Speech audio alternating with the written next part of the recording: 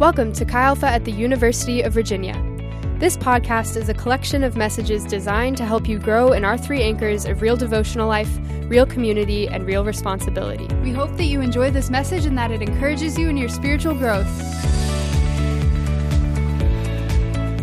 So what is the book of Ephesians? Let me just reset the table really quickly before we hop into the message. The book of Ephesians is a letter written by Paul to a church in Ephesus. And Ephesus, like that we talked about last week, was a town in the Roman Empire, a city in Asia Minor, that was known for three things. One, known for paganism. So you have that. Then it was known for its materialism, very prosperous place. And it was also known for perversion. And so it had this real interesting makeup of paganism, materialism, and perversion that came into this cosmopolitan city that people would flow in and out of. It was a place where things were happening. And in the midst of that, Paul writes a letter to the churches in Ephesus, and he says this. He says, I want the fact that you are in Christ to be more consequential to your life than the fact that you are in Ephesus. And it really confronts us all with the question, what will be more defining? The fact that we are in Charlottesville or at UVA, in UVA, or the fact that we are in Christ? And so the book of Ephesians is an identity-forming book that as we walk through this, hopefully our identity will be more and more formed in the most consequential reality of our life, that we are in Christ. Well, whenever I was growing up, I grew up in a home where my parents were divorced, and my mom remarried my stepdad, and my stepdad had two kids before he married my mom, and so they lived in Florida, and so we saw them every so often, and we lived in Illinois. Well, fast forward, I'm in my final year of high school, I think is when this happened, but my older stepbrother shows up on our doorstep. We weren't expecting that. We're like, oh, hey, Tim, what are you doing? And my older stepbrother was a bit of a rebel kind of personality. He was fun to be around in many ways, but he was a rebel. And so he woke up one day and he decided he was going to move to Illinois. So he packed a bag, he hopped on his motorcycle, and he drove his motorcycle from Florida to Illinois. This is before we had cell phones and text messages. We had no text message. Hey, I'm on my way. I'm a couple hours out. No, he showed up on our porch, knocked on our door, and said, I'm moving in. We're like, okay, well, welcome, Tim. Come on in. Well, it is kind of cool to have an older stepbrother who has a motorcycle. Would you agree with that? So I'm like, I had a girlfriend at that time. I said, hey, Tim, can I borrow your motorcycle? And I had a motorbike when I grew up, a little dirt bike, and I'd driven that. But this was like a real motorcycle, with vroom, vroom, kind of, I don't need to explain. You know what I'm talking about. This was like a real manly motorcycle. I'm like, can I borrow your motorcycle? I think my girlfriend would be impressed. He said, sure. I'm like, this is awesome. So I borrowed his motorcycle, drove 10 miles to my girlfriend's house, and I brought the motorcycle. So it was time for me to go home, get on the motorcycle, driving Tim's motorcycle home, and all of a sudden, it stops.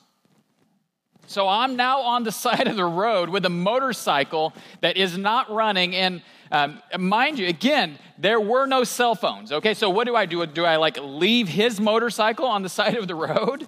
Do I push his motorcycle? So here's what I do. I would hold in the clutch, and I would run with the motorcycle as fast as I could, and then I would jump on the motorcycle while I was moving. I'd pop the clutch, and it would take off.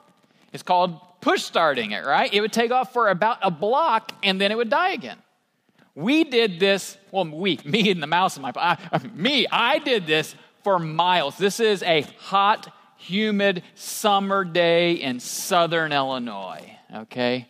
By the time I get home, I have pushed this motorcycle. I do not know how far. I've jumped on it. I don't know how many times. I am drenched in sweat. I am hot, and I am scared because I have to tell my older stepbrother his motorcycle doesn't work anymore. So I go, Tim, we need to chat.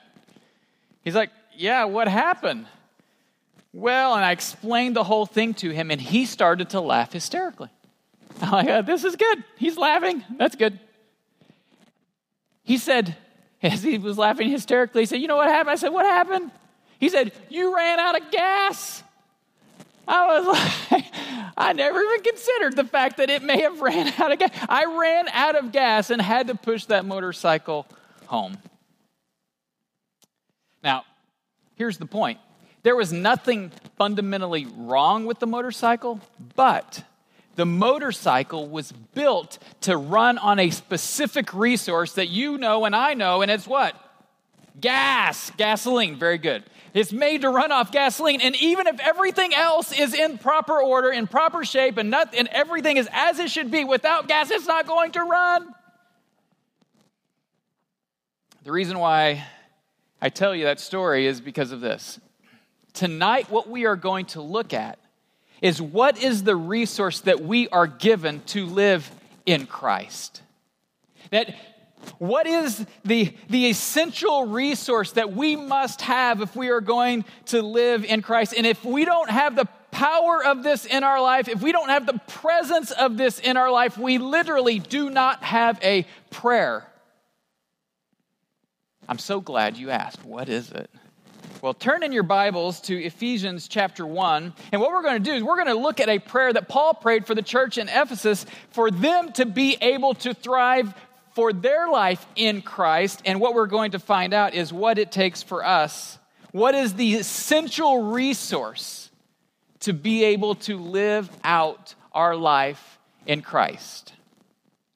Ephesians chapter 1, we're going to be reading from verse 15 through the end of the chapter. And so follow me as we read this. It says this, "For this reason, ever since I heard about your faith in the Lord Jesus and your love for all God's people, I have not stopped giving thanks for you, remembering you in my prayers." So Paul's saying, every time I think of you, I pray for you. And now he's going to tell us what he keeps praying for them. This is what he says. "I keep asking that the God of our Lord Jesus Christ, the glorious Father, may give you the spirit of wisdom and revelation so that you may know him better. I pray that the eyes of your heart may be enlightened in order that you may know the hope to which he has called you, the riches of his glorious inheritance in his holy people, and his incomparably great power for us who believe. The power is the same as the mighty strength he exerted when he raised Jesus from the dead and seated him at the right hand in the heavenly realms, far above all rule and authority and power and dominion, and above every name that is invoked, not only in the present age, but in the age to come. And God placed all things under his feet and appointed him to be the head over everything for the church, which is his body, the fullness of him who fills everything in every way." Wow. What a powerful passage. Well, as we read this prayer that Paul prayed for the church in Ephesus, and he so desperately wants them to thrive in their life in Christ, he tells us what the number one essential resource is for us to be able to live in Christ. Did you guys catch it? The number one essential resource for us to be able to live out our life in Christ is simply this, that we would have the power and presence of the Holy Spirit abounding in our lives. The power and the presence of the Holy Spirit. He says this, "I pray that he may give you the spirit of wisdom and revelation." Okay, oftentimes, the importance of the Holy Spirit is neglected. You'll hear a lot about God the Father. You'll hear about Jesus. But it is almost as if we forget about the Holy Spirit. But what Paul does in this passage, and this happens throughout the Bible, it's literally littered across the Bible. You will find passages that bring us back to center, that tell us this reality that you cannot live out the Christian life without the Holy Spirit at work in your life. You can't do it. And so Paul says, I keep on asking. I keep on asking. What does Paul pray? What would Paul pray for you? He would pray this. Oh, God, give them more of the Holy Spirit. Give them the spirit of wisdom and revelation. Now, let me make an observation. These people that Paul is praying for are believers. These are people who have already trusted Jesus. These are people who are already in Christ. So he is praying for believers. He's writing this letter to believers. And what does he pray for? He prays that they would have more of the Spirit in their lives. That they would have the spirit of wisdom and revelation. Okay, here's what you need to know. They already have the Holy Spirit. They're already regenerated by the Holy Spirit. They're already in Christ. He's already told them that. And now he's praying, I pray that you would have the spirit of wisdom and revelation. But Paul, they already have the Spirit. He says, I know. He says, he's already told them they've been sealed by the Spirit 3 verses earlier. And now he's saying, I pray that you would have the spirit of wisdom and revelation. What is he doing? Here's what he's doing. He is praying that they would have an ever-increased experience of the power and presence of the Spirit in their lives. And here's what I got to believe. They weren't offended by that. They weren't like, well, what do you mean, Paul? I already have the Holy Spirit. No, here's what they're like, oh, yes, that's true, Paul. I have to believe it made them hungry for more of the Spirit in their life. And then what Paul's going to do, he's going to give 3 simple reasons why he wants them to have more of the Spirit in their life, so they can thrive in their life in Christ. And I just want to talk about those 3 things quickly, and we'll call it a night. First of all, he says this. He says, I pray that he would give you the spirit of wisdom and revelation so that you may know him better. The first reason why Paul wants them to have more of the Spirit is so they would have wisdom and revelation. Why? So they would know God better. So they would have a deeper understanding of God in their life. And here's the fact. This is what the entirety of the Christian life is about, that you would know God better. This is the beginning, the middle, and the end of the Christian pursuit is to know God. And Paul knows that the only way that we can know God better is through the work of the Spirit in our lives. Here's what happens. Maybe you grew up in church. I grew up in church, but okay, so here's what happens. You read the Bible, and it's good information. Or you hear a sermon, and that's good information. But here's what the Spirit does. The Spirit inspired the text that you hear, but then the Spirit does something else. The Spirit takes that information and causes it to become revelation in our hearts, where it becomes alive to us. And so what is just information that you're like, oh yeah, Jesus died for my sins. And he goes like, oh, Jesus died for my sin, like my sins. And it goes from just information that you could recite to revelation in your heart that you're like, it becomes alive. It kind of explodes in your heart. Well, how does that happen? He tells us through the spirit of what? Wisdom and what? Revelation. It's like it pops off the page. It explodes in your heart. And then when you have that revelation, here's what happens. It leads to transformation in your life. You've probably experienced this at some point in your Christian walk where it went from information to revelation, and then you just started to live different. You started to love him different. You started to serve him different. You started to obey different because it was revelation in your heart. If you're not a follower of Jesus, this is what happens. The information becomes revelation. Your eyes are open to the glory of Jesus. And it transforms you because of the Spirit teaching you more about God, and you know him better. I remember when this happened in my life right before I went off to college. I had one of those moments. I've had many of these moments in my life, but one of these moments where it just went from information to revelation. And it was life transforming. And the best way I can explain it is I knew about God before that, but then I knew God. You know what the difference is, right? Like I didn't just like know things because I read them in Scripture. I knew them because I walked with him. It was like things went from like, okay, here's what you need to know. It's not that I know him perfectly. Of course I don't know him perfectly. But I did know him personally at that point. And there is a difference. I still don't know God perfectly. There's so much to discover about this God that we love and that we serve. So it's not perfect knowledge, but it is personal knowledge. This is what the Spirit does. This is what Paul is praying for. Oh, I want you to have the spirit of wisdom and revelation.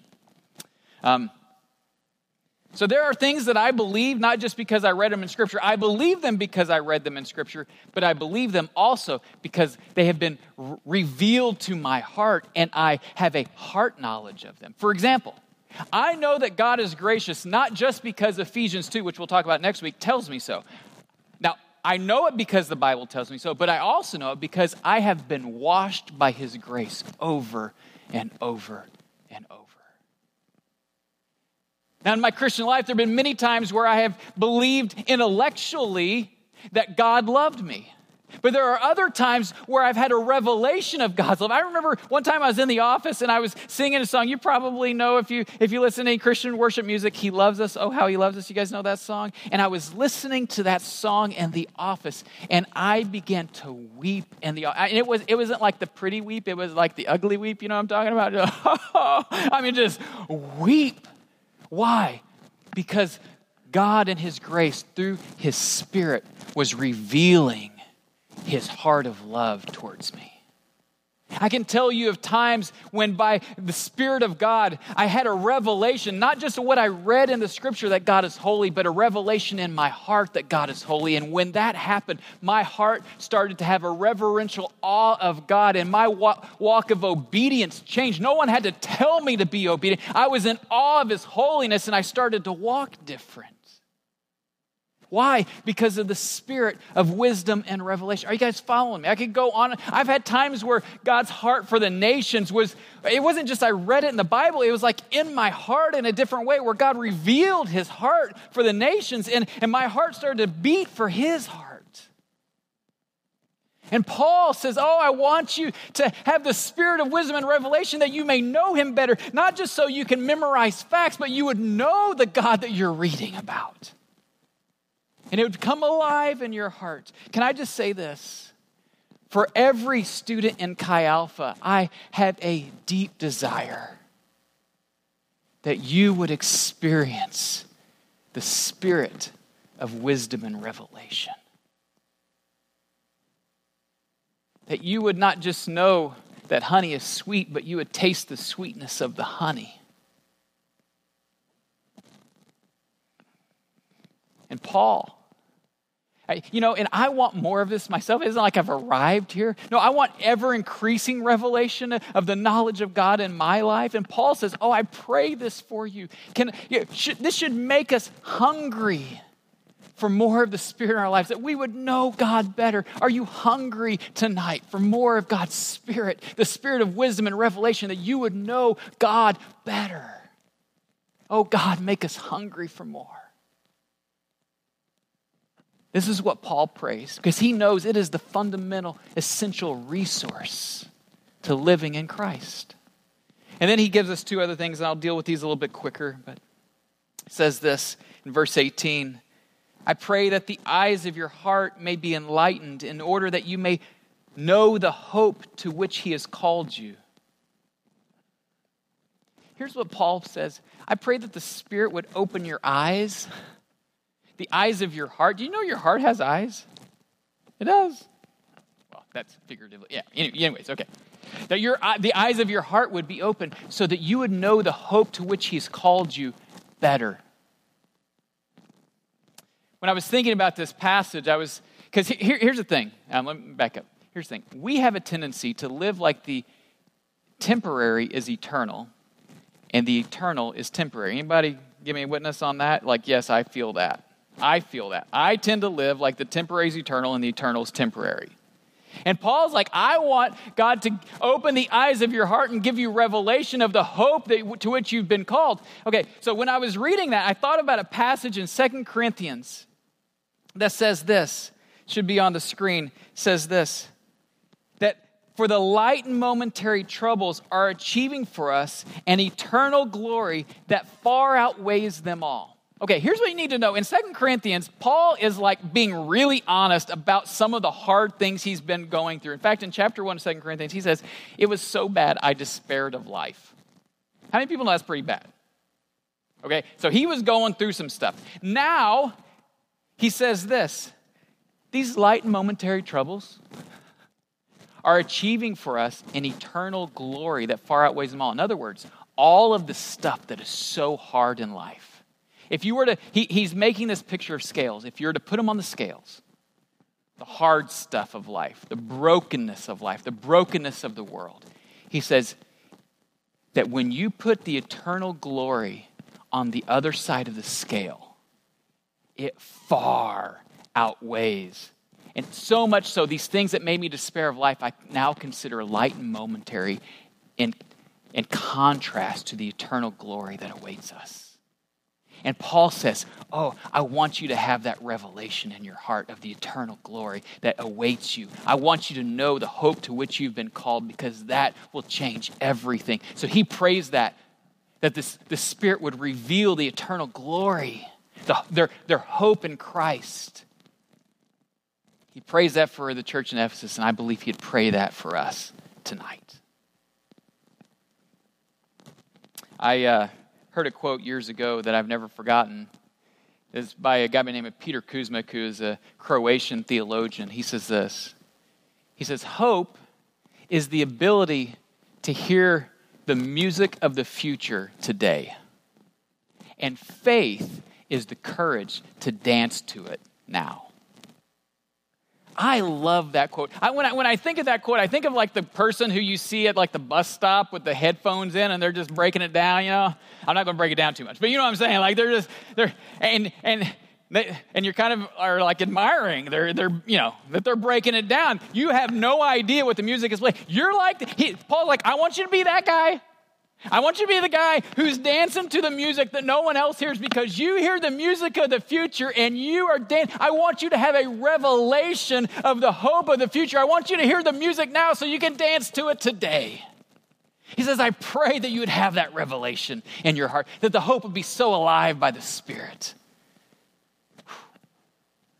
Lord, give us more of your Spirit that we could dance to the hope today.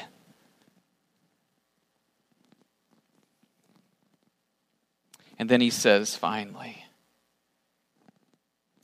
he says that he wants us to have the eyes of our heart open to the incomparably great power for those who believe. He wants you to have a revelation of the power that's available to you.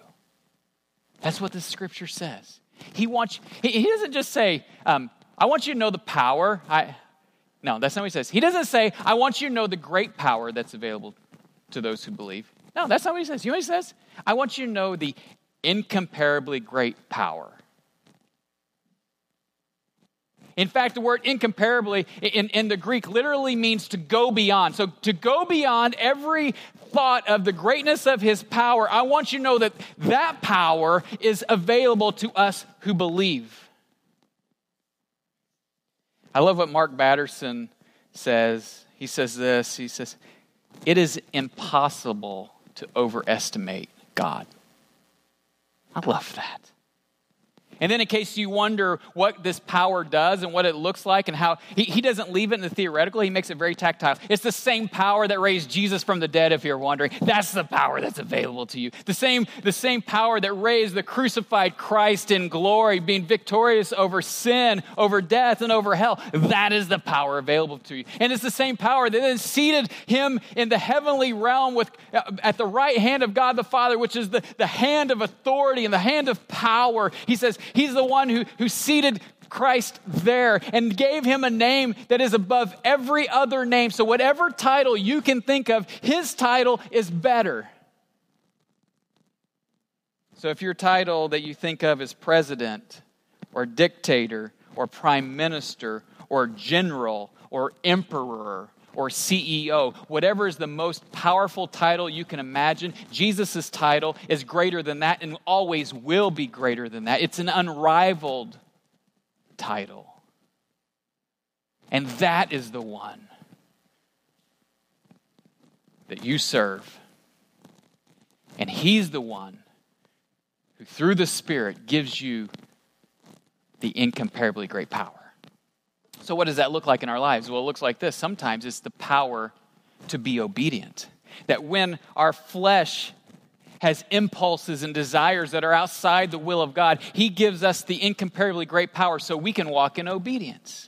Other times, it's in our situations that we face situations in life that seem too difficult, that seem too broken, that seem too impossible. And we're reminded of the fact that his power is available to us. I remember one time we had some alum over at our house, and we're talking about a very difficult situation that Amy and I were walking through, and our alum looked at us and she said this. She said, "You know what? We serve the God of resurrection." And this passage just popped into my head. You are right. We serve a God of resurrection. Now, I can't tell you how many times since that moment I've been in a difficult situation. I've thought to myself, you know what? We serve a God of resurrection. And it may be broken, and it may seem impossible, and it may be difficult, but we serve a God of resurrection, and that means it is possible with him. Now, and lest we start to sound too triumphalistic, that incomparably great power at other times gives us the strength to endure in the midst of a broken, hostile world. Because sometimes he strengthens us to walk through it. And he wants you to know that power, by the Spirit, he wants you to have that revelation in your heart, that power is available to us who believe. It's not triumphalistic. Yes, sometimes he changes circumstances just like that. You could not see coming. You couldn't believe it. And other times he gives you a strength to endure. So you're pressed but not crushed. You're persecuted but not abandoned. You're struck down but not destroyed. And he gives you the strength to be obedient. Now, that doesn't mean you're going to be somehow arrive at sinlessness. No. You're going to throw yourself on the grace of God over and over and over and over. But it means the trajectory of your life can be defined by the power of the Spirit. He didn't leave you alone to slug it out in the trenches. He gave you the power of the Spirit to follow him.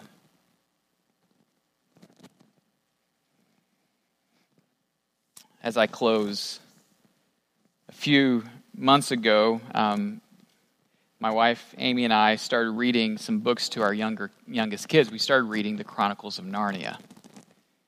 And recently, we finished the second book, Prince Caspian and the Chronicles of Narnia. I don't know if you've ever read these books, but they're really great metaphor kind of books that have the gospel in them. And there's a character by the name of Aslan, and Aslan is a lion who represents Christ.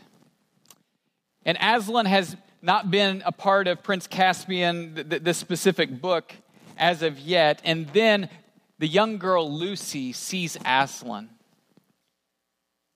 And when she sees Aslan, she goes up to Aslan and she says this. She says, "Aslan, you're bigger." And then Aslan replied, "That's because you're older, little one." And so she says, "Not because you are?" And he says, "I am not. But every year you grow, you will find me bigger."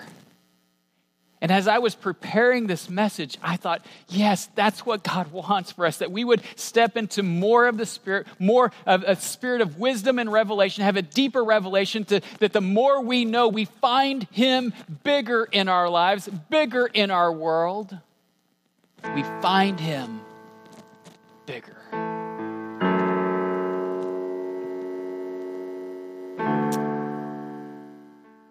I have a question for you. Will you hunger for more of the Spirit in your life so you may know him better? So you would have the information of Scripture that we walk in become revelation in your heart that would lead to transformation in your life? So you'd have the revelation of the hope that awaits you so you could be the person who dances to the music of the future in the present. Oh, so that you would know the incomparably great power that's available for you to follow Jesus wherever he takes you, to be obedient, to trust him in situations that seem so broken, and for the power to endure when you don't feel like you have the strength to keep going.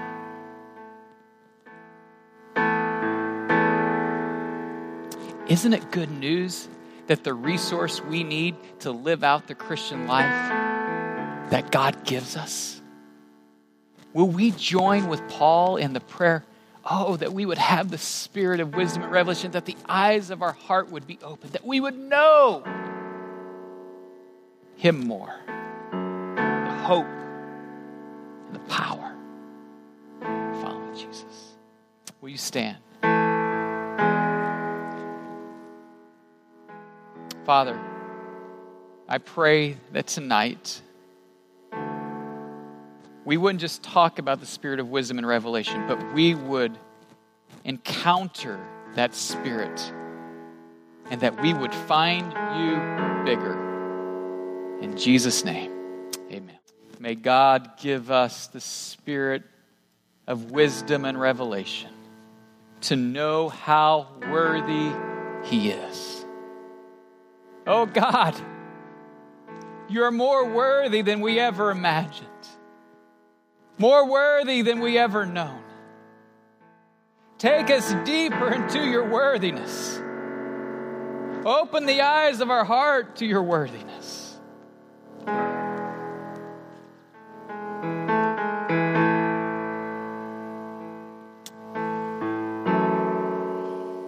May God give you the spirit of wisdom and revelation that you may know Him better. May God bless you and keep you. May He make His face shine upon you. May He be gracious to you and turn His countenance towards you. And may He give you peace in the name of the Father and of the Son and of the Holy Spirit. Amen. God bless you. Have a wonderful week following Jesus. Thank you for listening to the Chi Alpha at the University of Virginia podcast. For more information, you can visit our website, xaatuva.com.